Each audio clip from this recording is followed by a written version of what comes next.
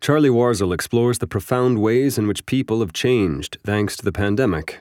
From Galaxy Brain, read by Carl Miller for Curio. On the morning of my first trip to the airport in 18 months, I turned to my partner and shook my head. "How did we do this?" I asked.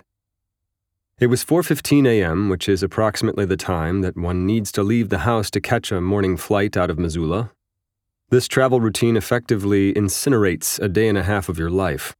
The night before leaving, you pack, you go to bed preposterously early. Then you wake up 3 to 4 hours before dawn, you travel the bulk of the day, and you arrive at your destination feeling positively wrung out. For the last few years, I mostly ignored this fatigue and soldiered on. I'd become quite proficient at ignoring most of the signs my body was sending me. The afternoon before these flights, I'd start to get a restless kind of dread and sweaty palms. I am not afraid of flying, but on those evenings before the trip, I'd start to think about grim airplane crash scenarios. I slept fitfully those nights and often woke up in a cold sweat. I papered over this anxiety with a shallow sense of self-importance. I grew increasingly transfixed by my Delta Airlines status and mileage accrual. I prided myself on my familiarity/ability to navigate certain airports and their various lounges. I amassed hotel points like a real adult. I wasn't miserable, you see. I was busy. I was important. I'm cringing just typing this. Staring at my stupid Delta app, it now feels truly inconceivable that I could care, like actually have genuinely strong positive feelings about something as trivial as a seat upgrade. It's embarrassing, but it's also disorienting. It's been less than 2 years since I departed normal life, and yet I barely recognize many of my old behaviors. They feel as if they belong to a different person altogether. Early in spring 2021, when the Delta variant and vaccine hesitancy were just glimmers in the public consciousness's eye, I remember feeling some skepticism about everyone's plans for a hot-vaxxed summer. The idea seemed predicated on the assumption that most everyone was ready not just to snap back to pre-COVID times, but to re-enter it with a new orgiastic abandon. "COVID's over, baby. Put on your new suit and start sucking face." I sound like a scold here, which is not my intention. I, too, was extremely excited to see friends without the necessary tortured conversations about exposures, testing, and local positivity rates. I, too, yearned to have a long, carefree meal at a restaurant and sit at a favorite bar. I was thrilled in the summer to do those things, and I did them happily and masklessly. But I also suspected all my excitement and planning and celebration was also papering over, or at the very least forestalling, my ability to process the trauma of the last year and a half. Where, I kept thinking, is that conversation? The one where we attempt, even just superficially, to contextualize the unimaginable national and global grief we've been living with. Where was the acknowledgement that even the luckiest of us would emerge from this dark period as different people? As July 4th crept up on us, I watched Joe Biden declare independence from COVID, a bit premature it seems, while the president memorialized the hundreds of thousands dead. I found it notable that there was little mention of any of the ways the pandemic might have changed or scarred us. Instead, the focus was on the future and on moving forward, which coincidentally sounded a lot like snapping back to pre-pandemic life. In my personal life, I also tried to move forward in the summer. Once again, I attempted to ignore the signals my body was sending me. As my calendar filled up and a familiar anxiety came back, I convinced myself I was merely out of practice in my social life. If I just fought through, then perhaps I could end up back where I was before, well-adjusted and normal. But try as I may, the anxious feelings only intensified with re-entry. My pandemic summer, while not even that busy, felt like it was spiraling out of control. I want to acknowledge here that I've been as lucky and privileged during this pandemic as anyone could possibly be. That I have room in my life to comfortably adapt to the pandemic is the purest example of this privilege.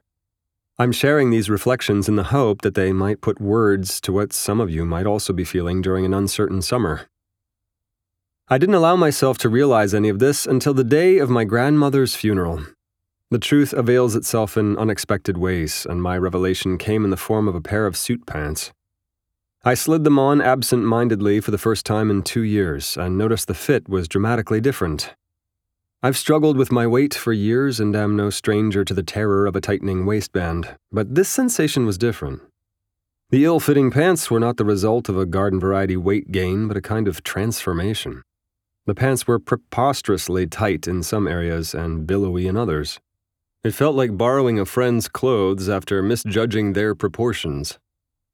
Standing in these strange pants, I recalled the last 2 years, much of it spent furiously, obsessively cycling on stationary and outdoor bikes. Riding has been a fraught outlet for me. I've used it to ward off anxiety. Other times I've used it as a form of, self-punishment. Primarily, I've used it to exercise control over something, anything, in my life. The infernal bike provided me with a schedule and concrete goals when the days melted into each other.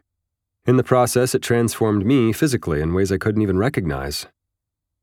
Realizing your pants don't fit isn't the most profound revelation, I know, but oddly fitting trousers were the apt physical metaphor I needed to realize the enormity of the last 2 years.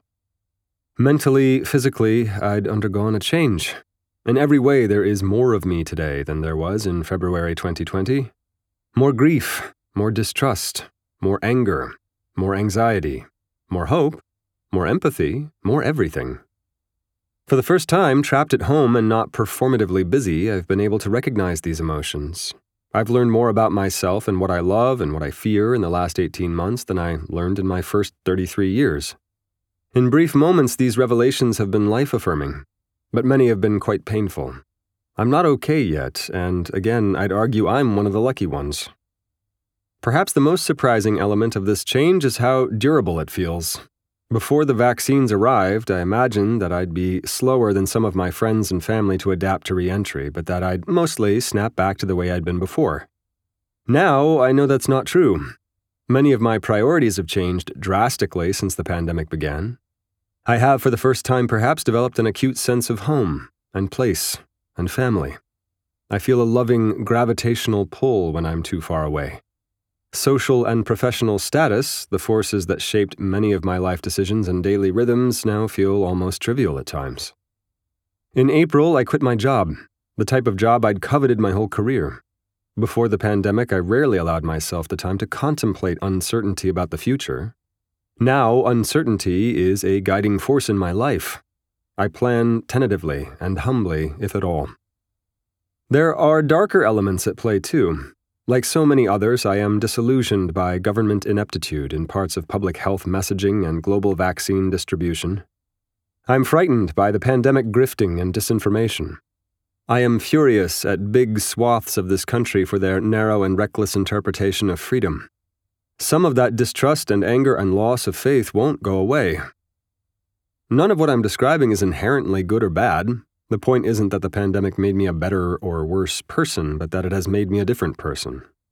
Maybe this sounds blindingly obvious to you, but I'm not sure many of us have really reckoned with the ways we've changed, especially those darker observations. Since the beginning of the pandemic, the word normal has felt so weighted and fraught. So many of us yearned for a return to normalcy, while others reminded us that normal was pretty shitty for a majority of people. Some of us braced and planned for an uncertain future, a brave new normal. Others talked about using the moment to usher in a hopeful, more equitable new normal. A different group, usually those with money and power and status, have fought to drag us back to their desired normal, preferably with no lessons learned. Personally, I've come to accept that normal is a nonsense word that is mostly a stand-in for feeling comfortable and certain. In my own life, I've come to understand that much of the comfort and certainty I felt was also a lie. It was a trick I played on myself in order to feel important or in control. Normal often meant ignoring how I actually felt. Like everyone else, I'm staring down a calendar packed with uncertainty and unease. I'm anxious about the future, grateful for the gifts of the present, vaccines, in-person time with friends and loved ones, and trying to remain cautiously optimistic. I'm overwhelmed, but I do feel more prepared for the days ahead, in part because I know that I'm not going back to the way I was before. There's more of me now than there was before. My task is figuring out what to do with it all. That was Never Going Back Again by Charlie Warzel for Galaxy Brain on the 17th of August 2021. Read by Carl Miller for Curio.